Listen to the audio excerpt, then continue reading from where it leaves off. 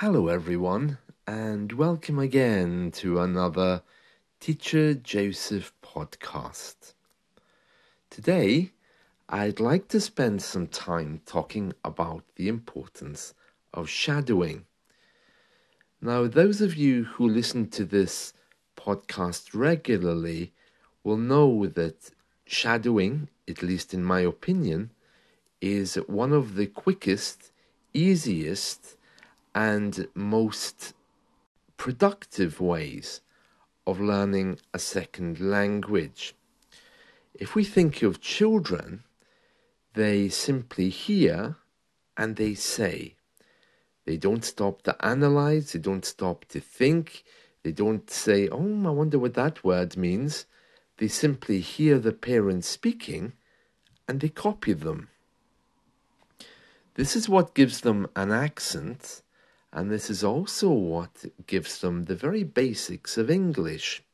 It gives them confidence, it gives them their accents, and it's the starting point for learning. Now, in explaining this, many people seem to think that when you shadow, you should be understanding everything that you're hearing. And that's not the case. Let me begin first of all by explaining exactly how we do shadowing. Shadowing is when we hear a text without a script and we repeat exactly what we've heard.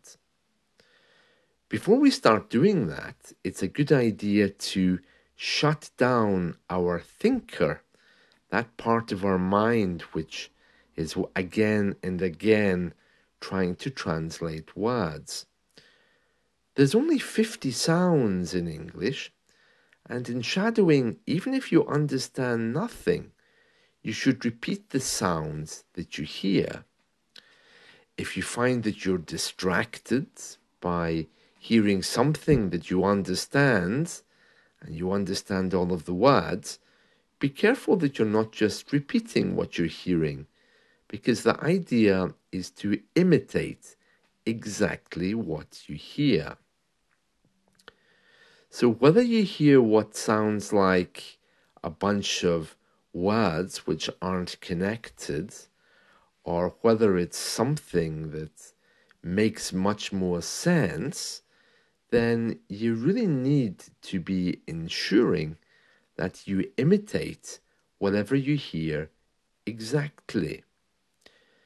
Listening to someone speaking and repeating it in your own accent is not shadowing. That's just some kind of affirmation of what's been said already. So, let's look at exactly how shadowing is going to work in your daily routine. Well, first of all, you need to be listening to live radio. Let's say BBC Radio 4. If you like documentaries and news, BBC Radio 5 if you like news and sport, or the BBC World Service if you're looking for something a little bit slower and well presented. There's other radio stations as well, such as LBC in London, which is a 24-hour call-in service. That means that there's a lot of different accents and a lot of audience participation. Once you've decided exactly what you want to shadow with, which station, you simply start to listen, and whatever you think you hear, you repeat. Now, of course, you take a moment to switch off your mind. Shadowing is simply a practice. It's a process. It's not about learning vocabulary. It's not about learning grammar. It's simply about repeating what you're hearing, imitating what you're hearing, to be exact. So, as soon as you turn on the radio, you're going to get ba ba ba ba ba ba ba ba ba ba ba ba ba. And of course, you just try to pick a sound and you say it, soon realizing that by the time you've repeated even one little thing, the presenter has possibly finished. So the idea is to jump in and repeat as much as you can. The very first time you do this, it's going to be a little bit stressful because you'll realize that you only got one sound and quickly he's moved on and you've missed the next 100 sounds. But as you do this again and again, it gets a little bit easier. Ideally, you should understand nothing. For example, you could go to YouTube and find a YouTube clip on aerodynamics or medicine or something you know nothing about. Because you're not repeating the words, you're imitating the sounds. The more you do it, the easier it gets. There's a couple of things to keep in mind though. When you begin shadowing, make sure that you do it with the same accent. If you're shadowing in the first moment with NPR from New York, and then shadowing the next day with the BBC in London, you're going to be left with a very strange accent if you keep doing that. The American accent and the English accent can be very different. It doesn't really matter when you're learning words, but it matters a lot when you're learning specific sounds. For example, if I say I'm going to France, an American might not have the R sound. He would say A, I'm going to France. Now that really doesn't matter when we're listening generally, but if you are looking to reduce your accent and you're using shadowing to do that, then of course there's a difference. Because whether a word is R or A is going to make a big difference in which one is correct. So I always tell people that once they reach a certain level of English, they almost certainly should be trying to focus in on a specific town. Now, I grew up for the most part in the London area. So, of course, that gave me a very specific kind of accent. It's part of my identity. It's part of who I am. I know that sometimes we describe ourselves as global citizens, but for the purposes of learning how to speak, you need to be associated with somewhere. If you're unsure where that place should be, or if you're unclear exactly the direction you're going in, let's just make it London or New York. A bit more challenging might be somewhere like Manchester, or even farther north to Glasgow or Edinburgh. The BBC have local radio stations in all of these places, so it's very easy to turn on the radio and just begin shadowing. If you don't choose a place and you continue going around the world, then shadowing is still very good. It'll help you to speak faster, but you may not be understood. It's a much deeper question than simply the city that you want to sound like. It's more about identity.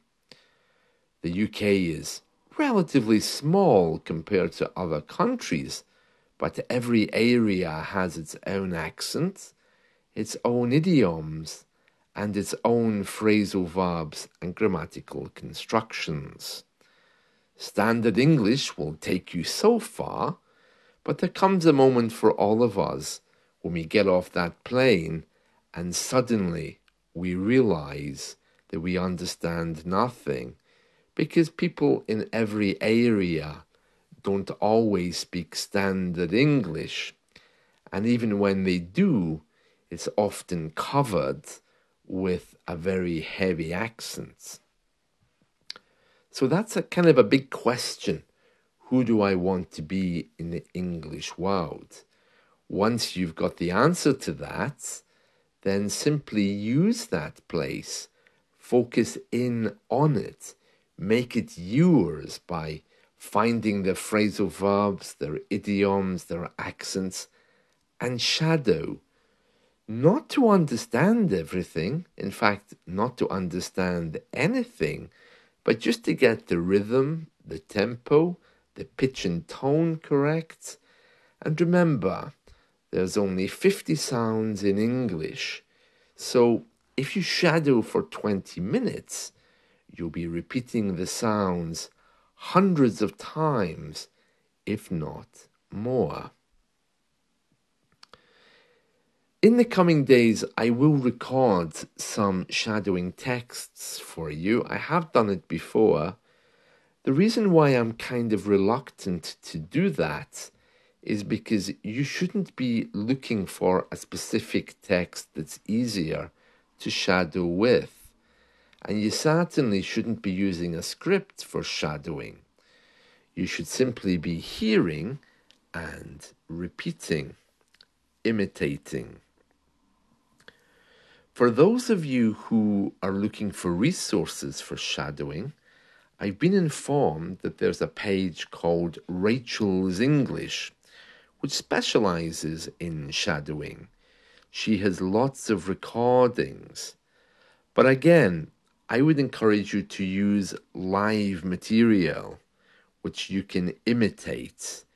To keep going over greetings like "how are you" and hearing it said a lot of times is good, but it's not going to help change your accent for the rest of the things that you want to say. So these are just a few things for you to think about regarding shadowing. And as we say in the UK, just do it.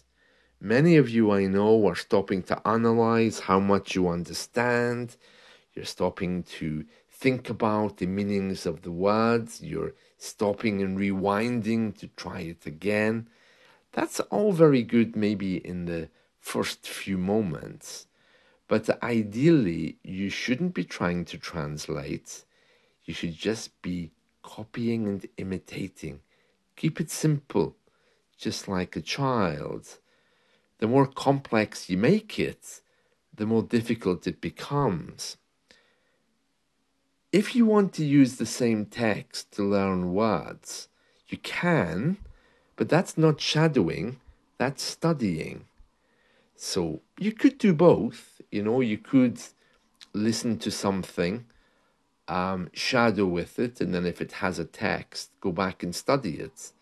You could do it that way, but your initial hearing and saying is based around improving your listening, improving your speaking, improving your mouth movements, and how fast you're speaking. So those are your priorities. It's very simple. I mean, the process of shadowing is so simple that many people just don't get it because they're waiting for something to learn. They're waiting for new words or new grammar. And when I explain, no, it's what children do. Children can't read or write, they just hear and say. People are often quite shocked and they think, well how do I learn from this? Well, the answer is you don't. It's not designed to teach you something. It's a process which you say again and again to perfect the way you speak. And then after that, you can study it for grammar and other things. Well, I hope you found this helpful. Shadowing really isn't difficult, but if you are struggling with it, maybe it would be better just to leave it to one side for the moment. It's just a practice of speaking. That's it. All right, then. That's it from me for today. I hope you've enjoyed this, and let's talk again soon. See you. Bye.